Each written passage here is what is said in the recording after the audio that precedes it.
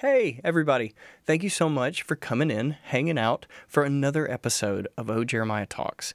Usually, this is the podcast where my wife Erin and I sit down and talk, but this week it's a little bit different because we have Quinn Irwin. We talked today about what it was like to write the song Everything is Beautiful. It's the latest single that we just released, and it's the first song we've ever co-written. And Quinn is the guy I wrote the song with.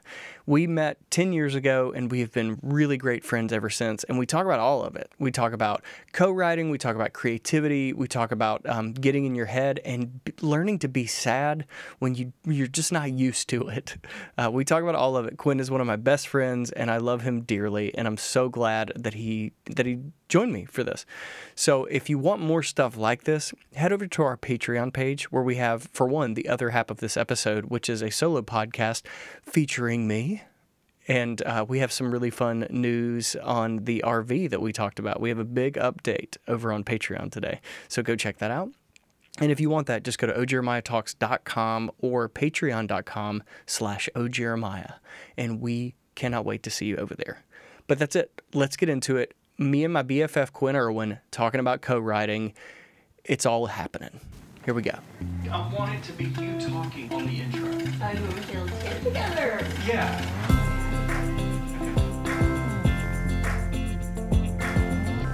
Ladies and gentlemen, one of my closest friends, one of my favorite people on planet Earth, the one and only Quinn Irwin. How the heck are you, my friend?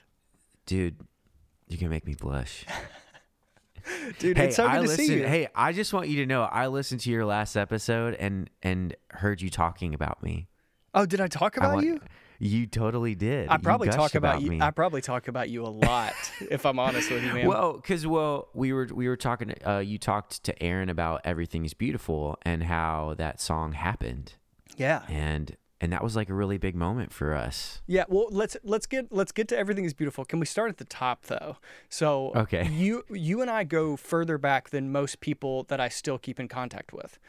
And yes. It all started with the last band I was in before Oh Jeremiah, which was the Mount Rushmores. Yes. And your last band, Afterlife Parade. Afterlife Parade. So yes. Yes. Do you remember the first time we met? I remember it very vividly. I also remember it very vividly. I would love to hear your take on it. Okay. So, well, first of all, one thing that we have in common, even before that, is we both went to the University of Southern Mississippi. Yep. And so we had ties to Hattiesburg. And at the time, Afterlife Parade, that was like our first real tour. We've been playing a little bit in Nashville, but we got this opportunity to do Southern Miss's tailgating event. And so we were trying to take advantage of being there.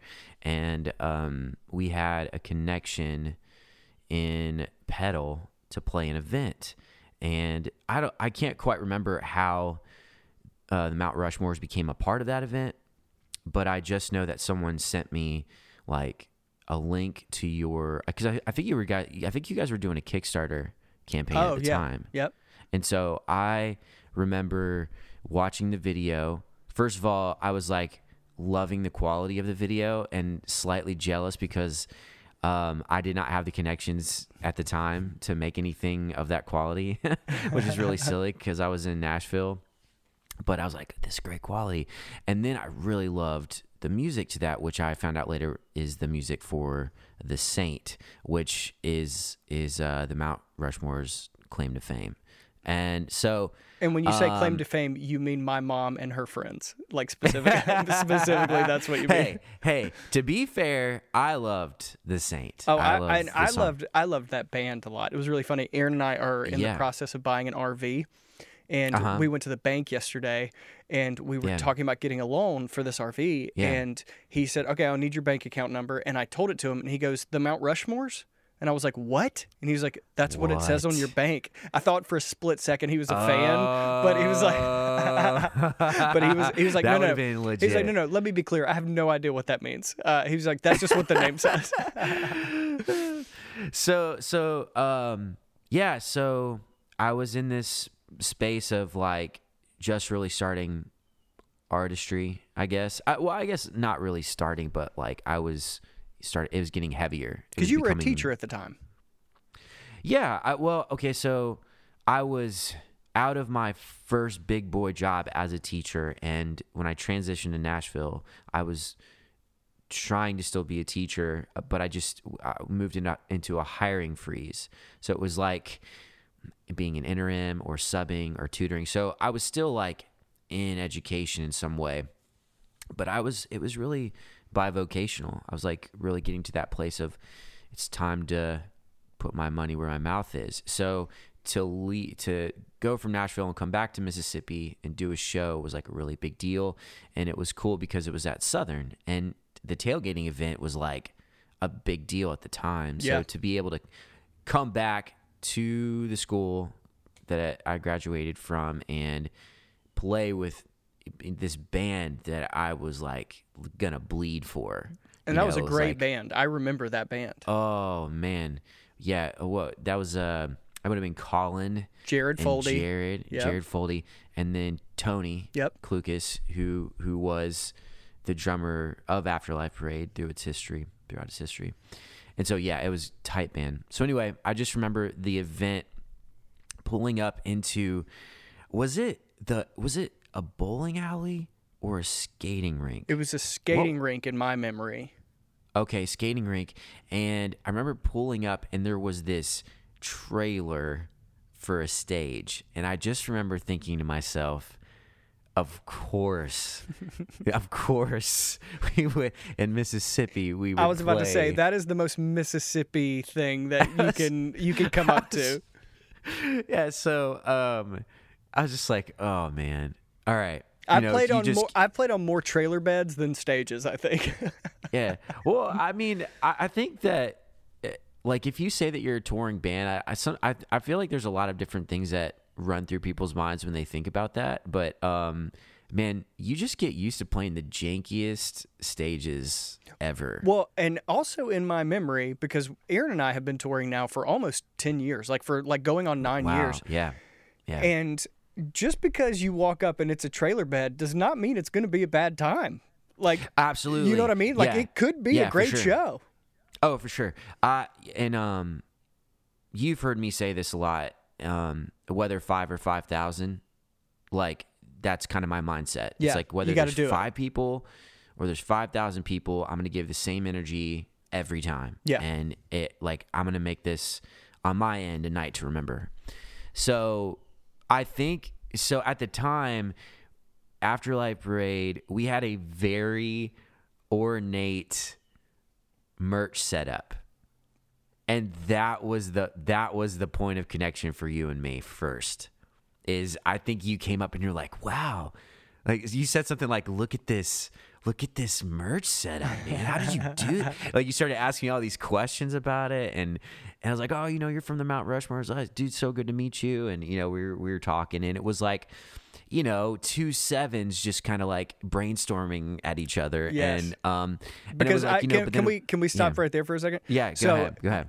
I like to think that you and I are mirror reflections of each other in so many ways. Yeah. We are both bald. We both Yes. play acoustic guitar, and we are both Enneagram 7 wing 6s. So if you and I can talk on the phone for hours at a time, just Tony Robbinsing each other, and you're gonna get this. I'm with this for your life, and we would just encourage we are like motivational speakers at each other specifically. Yes, yeah, but I remember 100%. at that time in our career, I was like, oh no, all you got to do is play shows, and all your dreams will happen. And then I saw your merch table, and I was like, oh wait, it matters if you make money at this. Like you got to actually make this a business, or you can't do it anymore. So after that show, we had tank tops. We had like 4 different shirt designs. We had 2 graphic designers in the band, and our merch. Every show we had a different poster. Like it was like as soon as we saw y'all, we were like, oh, we got to make this a culture, and it worked. It helped a lot. I think what was really cool about, well, first of all, I'll just say that I remember us talking for the first time and thinking like, what is happening right now? This is so weird. It's like, wait a second. Is he about to say what I was thinking? Yeah. Yeah, he just said what I was thinking. It was like profound a connection, and it did feel like mirror images. And I think at the time, that I was a little bit farther down the road, because I am older than you. And I saw like,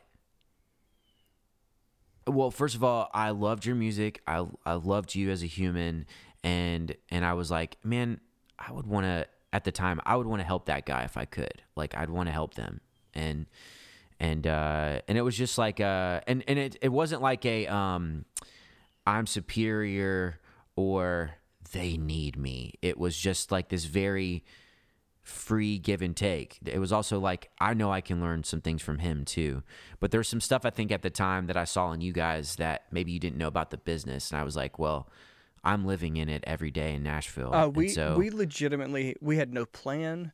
We had no, Right. like, we were all still in college. It was Yeah. legitimately just like, for me, I'm always, in every band I've ever been in, I'm the one taking it way too seriously. I'm the one that's like, oh, they could be out there. Whoever they is that could change the game for us, they're out at that skating rink while I'm on this trailer, Right. and they're gonna change my life if we do. Like, if I can do Yeah. enough, I can Yeah. turn this. And my Yeah. band was always, in every band I was in, they were always like, dude, you got to chill. We're literally in a skating rink parking lot. We're playing Blink-182 songs. This is way too much. But it was really helpful meeting you, because there were so many conversations we had where it was like we were like spiraling the world we wanted to see. We were like weaving a world Yeah. that we were planning for. And it was Right. helpful for me as like, I think the term is a try-hard. It's helpful for me as a try-hard to be able to go Yeah. like, oh, I can manifest this with a friend if we both Yes. believe in what we're going for. And Totally. it was always really hard in the Mount Rushmores, because they were like, dude, we're into this, but we also like want to get married, and we also want to be graphic Right. designers. They were up front at the beginning, but I Right. always was looking at, how do we do this forever? And I met Right. you, and you were the first person that I had met that wasn't laughing when I said I wanted to do this forever. Totally. I absolutely saw the potential in you and the drive in you that I saw in myself. And I understand the struggle, and I think I did understand the struggle at the time that you were walking through, because Afterlife Parade started with just me, and then it was I brought people into it, and I tried to form a collective out of it, and it's understandably difficult for people in a band if they to really get behind your vision if they don't see themselves fully in it, or they don't feel like they've made their own stamp on it, right? Right. And it's not that was exactly what was going on in Mount Rushmores, but it was definitely like you really were the torchbearer. And I felt that in my band as well. Well, it's so hard. Like, our guitar player is like one of my favorite designers, and like, he designed the single yeah. art for Joymonger, and Yeah. it's so. Did he really? Isn't that crazy? Like, Dude, I didn't even know that. it's so hard. That's awesome. It's so hard to like want. I would have been manifesting him to go against his dream, to go towards my Right. dream. You know what I mean? Right. And I like to think that now I'm in my early 30s and I can see like, oh, it's not for everybody. When I was a kid, I thought, why would you ever have a job that's not music? And a lot of people are Right. like, hey, this is kind of fun, but it's not the same. You can't force that on me, Right. you know? But I will say, yeah. he still does music and Right. to the way that makes him happy, but he's also Right. crushing it as a designer. So Yeah. it just, for me, I needed all of it. I think there's also a piece of it. I don't know if you would agree with this, but I fall in love with people, and I want to be with them, and I want them with me along the way. And the truth is that relationships evolve over time, and just like you said, those people have to evolve into something else, and it might evolve away from the way that you wanted them to be a part of what you were doing. Yeah. And I think we even have to get to a place of like, I got to go see what's over that hill, and I know that you can't go with me. And that, I think the hardest part is acknowledging that they can't go with you, and grieving that they can't go with you, and like letting it go. And it's really difficult to let it go. Yeah. I don't know if that's just me. No, that's 100% true, and that is the main reason. It's so funny. Whenever the Mount Rushmores broke up, I was heartbroken. It's like losing your family. Like it's 'cause Yeah. even if we weren't anywhere close to where I wanted to be, in my mind we were already there. You know what I mean? Right. And when I look back now, Yeah. I'm like, we played like a few shows with a few hundred people, and Right. I thought that we were about to play Coliseums. But Yeah. after that band broke up, to protect my Me too. heart, I was like, oh, I'm only going to be a solo artist from here on out. It's going to be me with an acoustic guitar forever. Right. And then 20 minutes later, I meet and fall in love with Erin, and she's like, Right. hey, I'm willing to like give this a shot. Like, Right. because she told me the first time we met, when I say I'm in 100%.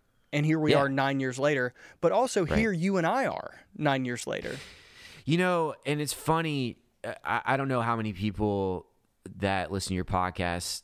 I'm sure I'm sure there's not many people that have any idea who I am, so they wouldn't know that I put Afterlife Parade to rest in 2018, and that was after 8 years of doing that, and that to me was like it was the vehicle, it was the container, and it was one of the most challenging things in my life to lay to rest. You and I had a lot of conversations about that Yeah.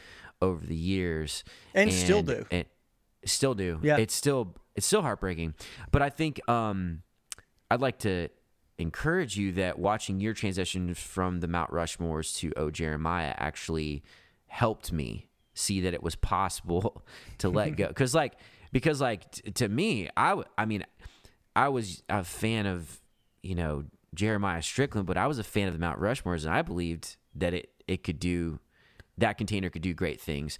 And to watch your process of letting that go was encouraging to me, that it's possible to let something go that's like really like important to you, that like you put all your, shoved all the chips into the middle of the table on, and then find a life after that. And obviously, Oh Jeremiah really is the thing. The Mount Rushmores was like a rough draft. Not to demean it, not to say that it was bad at all, but it was like it got you to this, and what you're doing now is so much more authentically you. Well, and it I reminds me can so appreciate much that. of like, at this point in my life, I've been happily married for 5 years. I can look back on girls that I dated and think of like, oh, here's why that went well. Here's how that person helped mold me. And I can look at them Right. without being like, they suck. Like, because we're past that. Right. Had the girl broken up with me 30 minutes ago, that I wouldn't have Right. been as fresh on that. But when I look back at the Mount Rushmores, so much of what that band taught me about connection, about camaraderie, about friendship, like I still carry Wow, that. yeah. You know what I mean? Like Yeah, when we man. play a festival and we hire a band to play with us, because, we do like listening rooms with just the two of us. But when we play a Right. bigger show, I always pay the band more than I'm supposed to. I never make money because I'm always like, we need to make this a happy memory for everyone involved. Yeah. And it's just I like, love that. And I think that's what my time in the Mount Rushmores has. Like every moment with them felt sacred, and I wasn't present Yeah. enough with it in the moment. And I was like squeezing it to death when really it was like, it was never going to be more than it was. And I could have had way more fun in it while I was in there. You know what I mean? Yeah. Yeah, I think that resonates with me a lot. With Afterlife Parade, it's it's funny like how ambitious we are and how hard we work to get to where we want to go. And that band is super epic. I mean, if I took everything epic in my mind and in my heart and I put it into that band, right? And it's this funny conundrum, this irony of like, you put this record together that really is huge, and then you can't even get a foot in any venue. They don't care how it sounds. They care, do you have fans? How many, streaming was just starting to happen. So that's a whole nother conversation. So the irony is that we had to go backwards. We had to start out in people's homes. We started doing house shows. And I just remember thinking, how do you take this epic thing and distill it and still make it feel huge? And honestly, when I finally embraced that, I feel like it was the most amazing thing ever, because by the time that band ended, what I tell a lot of up and coming artists, it's helped me out a lot. This idea of I can fill a house, I can fill a coffee shop. If I can fill a coffee shop, I can fill a bar. If I could fill a bar, I could fill a theater. If I could fill a theater, I could fill an arena, And so just growing out in every city that you play, that was kind of the approach. And the whole idea of Afterlife Parade was be a community cultivating organism. We really wanted that connection. And we really were making those connections in people's homes at first. And then we started graduating into, bigger spaces gradually. So it really taught me that it's possible to have a grassroots following, and it taught me to touring is hard, and you have to make the most of every conversation, and if you don't, then you're actually the one that's missing out. Yeah, honestly, I think that's what you learn. I think that's a really good people. segue, because you're talking about touring, and over COVID specifically, I lost my total identity as a touring musician. It was all Aaron and I did, and it was we were living our dream of playing those dinky coffee shops, those houses, all those things that we loved. And COVID hits, and we think, oh, this is gonna be like 2 months, no big deal. And here we are, 18 months later, and we still can't tour. Right. And that led me to think, okay, I can sit around pouting, which I'm really good at, right. Or I can rethink what it is to have that connection, because that's what we're all trying to get, right? Yeah. And I reached out to you, someone that I can be ugly in front of, someone that we have ugly cried. Yes. In front of each other. Yes, like we have been ugly, we have been pretty, we have been strong and courageous. Yeah. And I said, hey, I want to write with someone for the first time, because I've never done it. Yeah. Yeah. And we started co-writing via Zoom over the pandemic. And it was one of those things where it was a relationship. Our relationship was so strong that I felt comfortable being that vulnerable, because I'm 31 and had never co-written before. Right. And you said, dude, I used to do it all the time in Nashville. I still do it. I can show you the ropes. Let's get into it. And the first session we wrote was Everything is Beautiful. Everything is Beautiful. Yeah, so it's funny that, honestly, you're working with you in the very beginnings of not O Jeremiah, but the Mount Rushmores. You were part of conversations that led to me starting Watermain Creative, like a few years later. Which obviously, for those that don't know, was our artist development company. My wife and I started together, and working with you and us sort of going back and forth about how to be better artists, right? Like, it got me thinking. I have friends that are extremely talented, have so much potential, but I see these friends like not having outside sources to help guide them and move them toward finding like their unique DNA. Yeah. That could actually help people identify them in the crowd of all the music that exists, right? And so eventually I started working with, I worked with you, before very lightly. I worked with a few of our other friends, and then I started developing like plans for artists. And so co-writing, that's just a thing that you do in Nashville.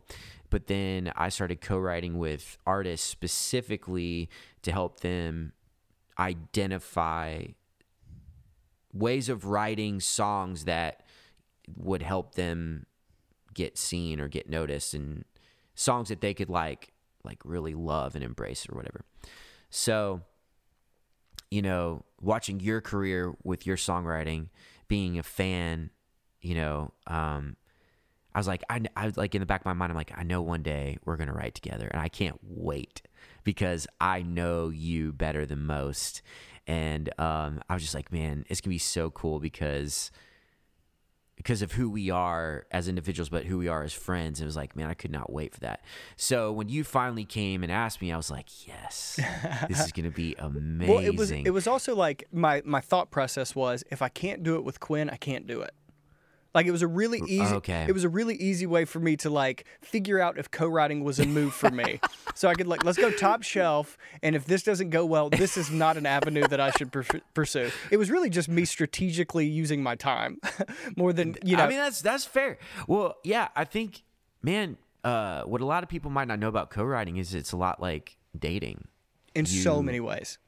Yeah, like you can't base your songwriting relationship on one session. I think it's like an anomaly if it goes that well the first time. Right. It's like it must be divine at that point. Yeah. And so and I think I want to say I think it was kind of a new level in our relationship because we love each other and like each other, but it's like if you'll show me yours, I'll show you mine. That was exactly what it was. But I remember because we did this thing at the beginning of co-writing where we were like, okay, let's call each other and catch up on life, and then let's jump into the session. And I thought that was very strategic because like it's going to be like an hour and a half to 2 hours of our time. Let's go ahead and talk feelings, and then let's get into the song. And we're talking. Well, and I remember I really had to like lay it out for you, which was fine for me. It was fine. It was like, okay, here's the agenda of our date. Well, you also even was like, here's how you split the royalties here, because everyone thinks Aaron and I, like, because we're married and we play music together, we just sit in a room, braid each other's hair, and then like write songs at each other, and it just doesn't happen. I write a song and then I show Aaron, and then we sing that song or whatever.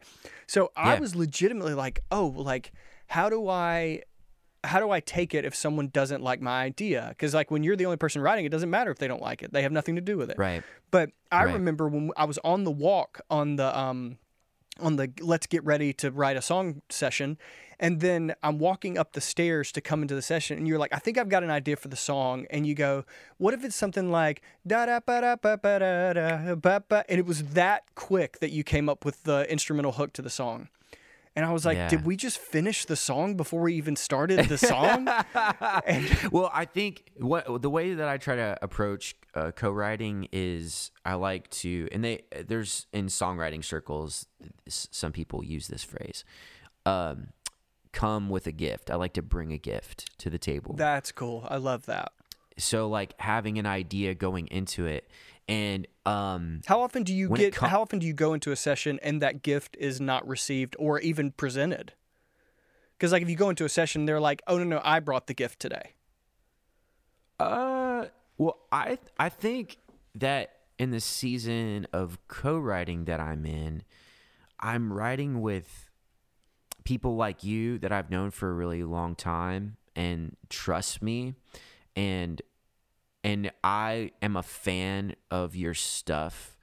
And so I'm pretty consistently, when it comes to my friends that are making art, get ideas for them. And so I keep track of that stuff just in case I end up in a session with you. So I think that idea had probably been around for a while, and I was just like holding on to it. Or the moment you're like, we're going to write together, I was like, okay, what do I need to bring to Jeremiah that's going to be great for his catalog? Yeah. What is he missing that I could help him with? Or like not, I don't want to keep saying help with, because that sounds like arrogant maybe. And I'm not trying to be arrogant. It's more like, man, I really want to offer something of value to him that I think he doesn't have that maybe he could use. I think it could be easy to take help and make it dirty, like you're saying. But I think as you and I put in 10 years of friendship, like, like help is not a dirty word to me. No, it's more like, I love you. I'm like, what song doesn't Jeremiah have? Or what is... I know my friend, and I know he's been digging for something in particular. Do I know what he's digging for? Because I'm his friend, because I've listened to him. So it was more like, I have this. Well, I Like, also let's- remember, so you had the unique perspective of knowing me in the band 10 years ago. And you said, Yes. when you played the Saint live, the whole crowd came to life. How do we write Yes. that song for you? And Right. that, My exact words were, or close to it, was like, I miss the party. yeah, Like I think you, and actually it's funny, we were texting about this and you said something like, you told me that I need to be funny again, and then my other friend told me no, I that want to talk about he- Dave. We're coming to Dave, but keep, Okay, yeah, okay. keep going. But I was like, it's not that I need you to be funny. It's that you can talk about serious things in a way that's self-deprecating, and I like that, and I missed that. Yeah. And I wanted to see that stop. To simplify it, that stop and clap come back. Yeah.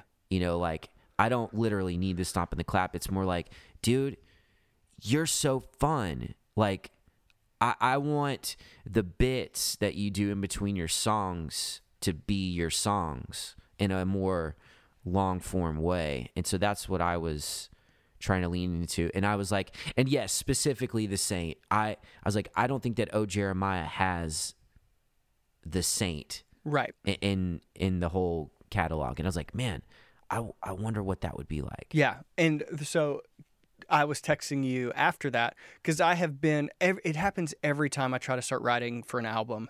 I will get so in my head. I have this identity crisis where I'm like, what kind of writer am I? Who am I? What am? And it always goes back to, you are the person you've always been. Why do you do this? Why do you waste so much time getting in your head? And Right. I've been so in love with the show Dave. It's on FX, but you can stream it on Dave. Hulu. And it's the show I've talked about in this podcast so many times, but it's basically Lil Dicky has a show, and there's this episode in the new season where he goes to Rick Rubin to get out of writer's block. And the whole season he has writer's block, and he's like, am I the funny rapper? Am I the serious rapper? Am I this guy? Am I this guy? And it goes, there's this dream sequence where he meets his ego, and his ego is like, you're wasting so much time. You can be everything that you are. Stop listening to this. Stop listening to that. Just be the thing that you are, because they see that in you because it's in there.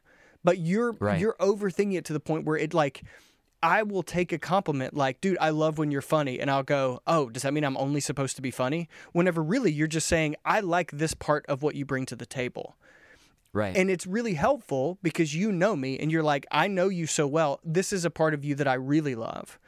And you're never saying, this is the only thing about you that I like. But my brain will take that and make it an ugly thing.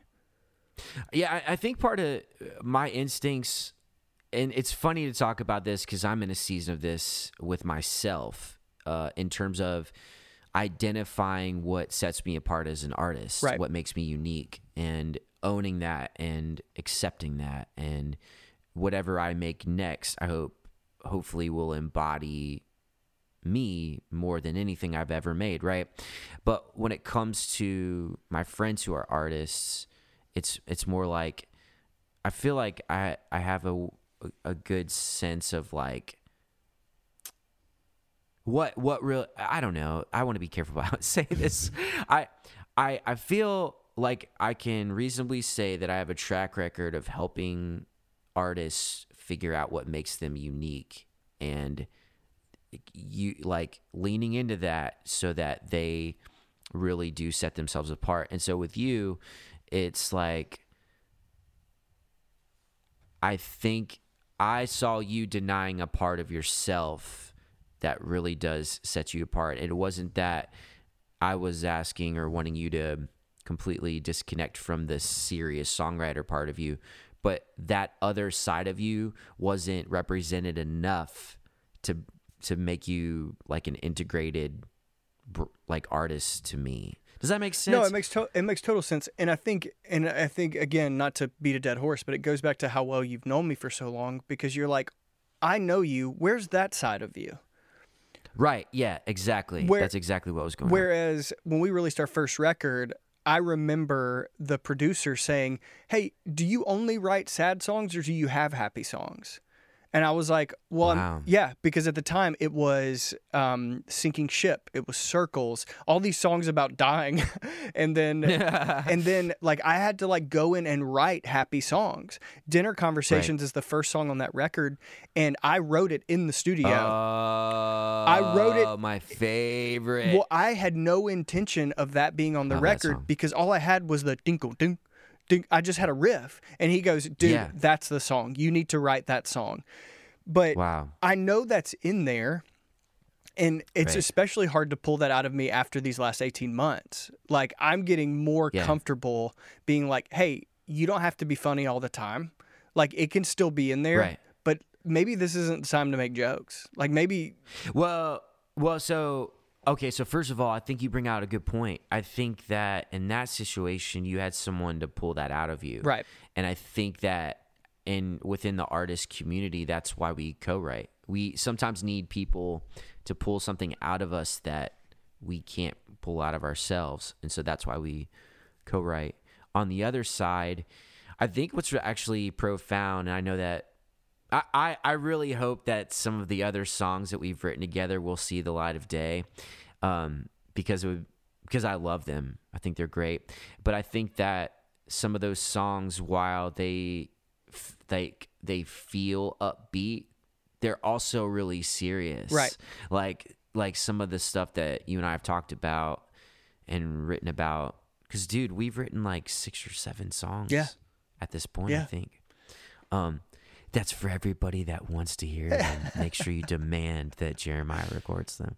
Well, I do think so. We went into a session, and we were literally just like, I don't know, let's just see what happens. And we go into a session, and I've already told you this, but I was like, oh, I think we just started our 3rd album, and I had no intention. Right. And like the album, I have no plan. It was just like there was this moment where I was like, oh, I think I just started something, and Right. it's really special whenever you feel that like demand in your heart go, hey, it's time to get to work. So Right. and it's been really helpful to have you, because I haven't felt, I mean, dude, I've been in therapy for the last 6 months, like trying Yeah. to overcome the weight of like losing our job and all that other stuff. And it just hasn't felt like I'm trying to be funny, but it's been really cool to have you go, hey, dude, I know you. I know this is a season. Why don't we channel that moment? Why don't we get into those Right. feelings and make sure they're still there? Let's be serious, but let's have some fun. Right. Which I think is a Yeah, really cool thing that like really good friends can navigate you. Oh, come on, Siri. Sorry. Siri was trying to talk to me as I was recording. Well, I think we need a spit valve, and one of your gifts as a human is your comedy. You know, and actually, I have a friend, and he's a firefighter, and he told me this. It's a really devastating story, but it's also like how people deal with hard things. Apparently, there was this lady. Her husband left, and she was watching TV, and while he was gone, she, I think, had a heart attack, and he came back several hours later, and when he came home, he found her.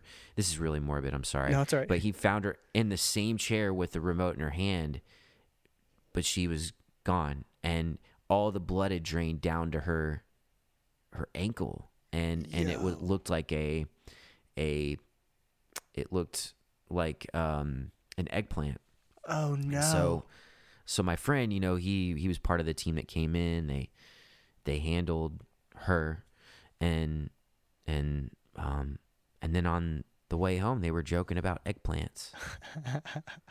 and he said that anytime he sees one, it brings him back to that moment. Wow. But it was interesting that he was saying that like the way that they processed that trauma was to make jokes about it. So I think we have this weird way of, as humans, of like dealing with what we go through. So I don't think that I mean, some of what you've been through is as serious, I know, to you as something like that, but I think that what I like about you is you have this way in your jokes of bringing out a goodness and like heart to like stuff that feels heavy. If that makes sense. Well, not to get And Enneagrammy, even though I love talking about the Enneagram, especially whenever it's two sevens. One of the characteristics of a 7 is they will make jokes at your expense as a form of intimacy.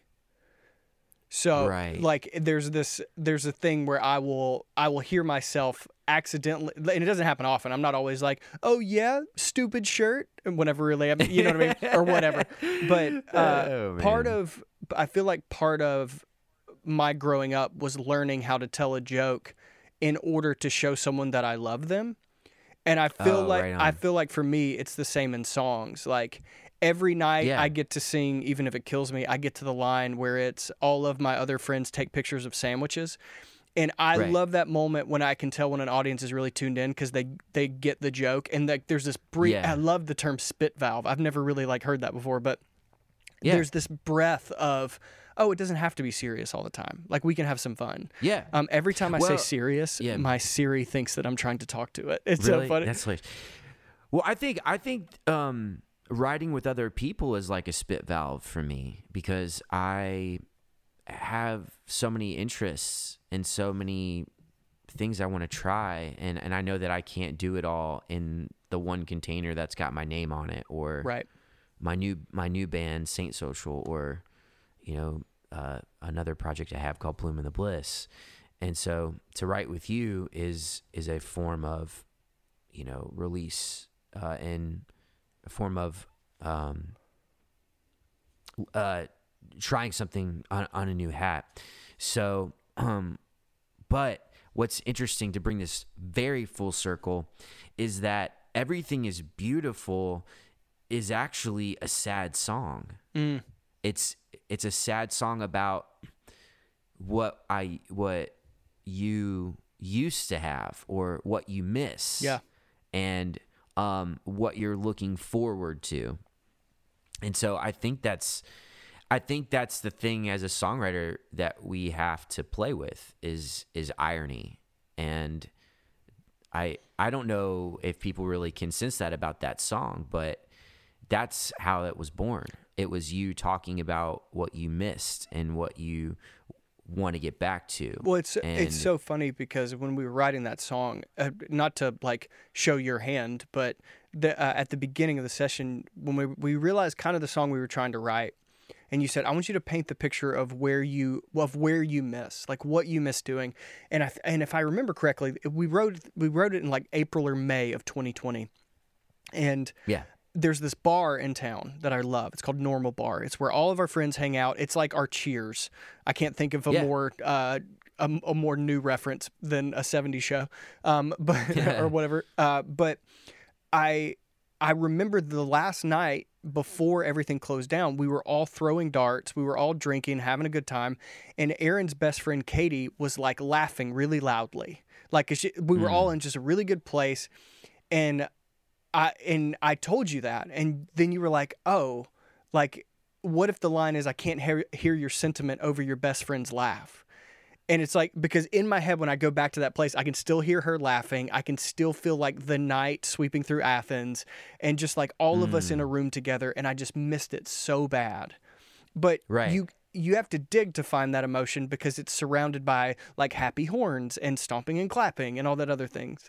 But I think you did a Right. great job on helping me tell that story, but also like, hey, it's going to come back. And that's what the hope in the song is. It's like we miss that, but it's coming back. And also as two Right. sevens, it's really cool that the hook is Everything Is Beautiful in a time when everything was so not.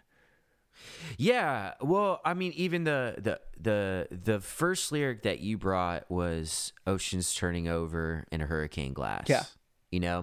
And I like that because it's very suggestive. So it's like the suggestion is this going to be like ominous, or is this about to be amazing? Right. And I in that very first lyric, I feel like it encapsulates that. Yeah. This feeling of unease that we really do feel in the world right now, but also an ocean of possibility. Yeah. And then what is the last lyric in verse 2? it's like like everything is beautiful in our backyard. Yeah. Is that right? Yep. For me, backyard isn't an actual backyard. Backyard is like the world. Yeah. Like it all comes back together. And I think that's the stuff with lyrics that is more nuanced. And I think that as writers, that's what we're hoping that people will see in them. Yeah. Not to give anything away, not to give everybody behind the song, but I know for me that's how I interpret it. Yeah. It's like everything is beautiful in our backyard. Again, it's going to be beautiful again. Yeah, because I don't even have a yard. That's right. You don't. Yeah, I don't That's even so have a yard. funny. But yeah, man, I know that it's the first of so many. We still have like 7 that we're sitting on. And I know that, we're going to get right back to writing. And it's so funny, like, so many times our sessions, we don't even write. We end up just like, it ends up becoming like couples therapy, but we're the couple. Right. And Right. like our last... I think I'm gonna give this away. I feel like everyone needs to demand that you record Southern accent. I love that so much. Everybody, you need to email Jeremiah and demand that he and Aaron record Southern accent. But it's so cool because we've done it enough times now where it's like, you're like, hey, I feel like this is one of those times where we need to talk through this. Because like I came to the last session with my like insecurities and writer's block, and you were like, dude, why don't we just like talk it out? And I know that like there's that level of safety in a co-write. There's that that level of friendship that gets through these moments. Because like sometimes I want to just be like heard. I don't know. It's such a weird line to walk. Of I want to write a good song, but also like we got to take care of each other. And I've really loved this experience, and I'm looking forward to doing it so much more. I don't know if this is the metaphor that I come up with as a 7 when it comes to songwriting and what I would want someone who's co-writing a song for my catalog, or producer or something. This is what I would want them to do for me. I feel like as a 7, it's like living life with floaties in a pool and you're trying to swim to the deep end, but your floaties keep you from getting there. And I think sometimes it would just be nice if someone would just snip the floaties off, just like, just let you go. Like just go all the way there. And so I think the last conversation we had was my way of saying, dude, let's cut those floaties off you, man. You got to feel this. Yeah. Like it's more like that's what you need, I think. And so you're right. I think that sometimes like songwriting sessions can turn into counseling sessions, but what's beautiful about that is like when you come out the other side, you have something that's really authentic and pure and is full of feeling. And it's not that as 7s that we're unfeeling, but we have to really work at going all the way there, because it's really the comedy and the 30,000 foot view that might, if we're not careful, keep us from like really like writing a moment into existence that is full of feeling. Then again, it's great being a 7. Like I'm convinced Chris Martin is a 7, and he's put out anthems that keep us dancing, right? So we need that too. We need the Yellows of the world and the higher powers of the world and the Charlie Browns, right? I was talking to my therapist about this very thing, about how like I always have this insecurity that if I start singing sad songs, like people are going to be like, oh, I'm not here for that. And then as someone that's finally being vulnerable, finally being honest, it's like, I'm afraid they're going to leave, and I'm going to be like, oh, see, no one cares about what you actually feel. And she was like, maybe it's time to clean house. Like maybe it's time to let those people go. And it's just a really, I don't know, there's a time and there's a place for the Yellow, and there's also the time for the Charlie Brown and higher power and all those other things. Like I definitely agree with that. And okay, so I have a good friend, and he's into Doctor Who, and he showed me this clip from an episode where Doctor Who goes and finds Vincent van Gogh and brings him to the present. Did we talk about that? No. Oh, man. Okay. Dude, he showed me this clip and I cried. So basically the setup is, I didn't watch the episode. I just saw the clip. Vincent van Gogh is in the present and Doctor Who brings him to this museum where it's like this big Vincent van Gogh exhibit. And historically, we know that Vincent van Gogh died before his genius was recognized by the world. Right. So technically, he would never know that his art... He didn't even know he was Vincent van Gogh. Right. Yeah. So he's at this museum, and it's like this big Vincent van Gogh exhibit. And yeah, of course, he's like blown away that all his paintings are celebrated. Everybody's so interested in him. Well, Doctor Who does this thing where like apparently there's a Vincent van Gogh historian in this hanging out in this exhibit, and Vincent van Gogh does this thing where he has Doctor Who has this thing where he makes Vincent van Gogh like turn around, and then Doctor Who has this conversation with this expert so that Vincent van Gogh can hear it. And he asks this guy like, so tell me why you think Vincent van Gogh is so amazing. And so this guy I'm going to read this to you because it's gorgeous, but he just starts talking about Vincent van Gogh in this way. And of course, Vincent's crying and we're crying because we're like, to be an artist that was a genius and never know it and then come back in the future and find out that like the work you did had meaning and power, right? So this is what he said. He, meaning Vincent van Gogh, transformed the pain of his tormented life into ecstatic beauty. Pain is easy to portray, but to use your passion and pain to portray the ecstasy and joy and magnificence of our world, no one had ever done it before. Amazing.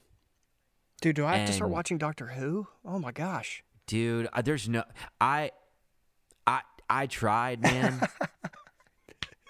There's so much, man. There's no way. There's an infinite amount of Doctor Who episodes. I mean, it's just not going to happen. I love that quote because, like, I think that as sevens, if we can... I have this thing I say, the depth of my grief is the depth of my joy. And so I choose grief. The farther I go down in it, the more power my joy actually has. So I'm hoping as a human and as an artist that over time, that's what actually people experience from me as just me. And then they experience that in my work, in my art. And so I think that there's a way to do both. There's a way to like acknowledge the hard stuff and to admire its beauty and find the joy in it, you know? And I think that that's something that's really unique about being a seven is we do have this sense of a 30,000 foot view. So I think that a song like Everything is Beautiful, to me, it's not surface level. It's a very full feeling because you've chosen your grief.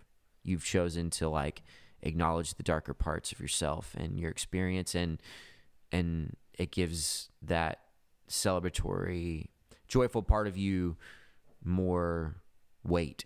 At least that's what I've experienced from you. No, I love, and I hope that other people will continue to experience that from you as well. Dude, I love that so much. I think that's a great note to end on. That overwhelms me. Quinn Irwin, I love you more than you will ever know, and not even possible. Dude, I appreciate you coming on the podcast. I hope you'll come back. Thanks, this man. is a great time. Yeah, it's amazing that it's taken this long to get you on here. I know, man. Come on, bro. Well, in my defense, I asked you 2 weeks ago, and you totally didn't respond to me. I totally forgot. I'm sorry. I'm terrible. Dude, I love you, man. Thank you for coming on. I'll see you soon. Oh, dude.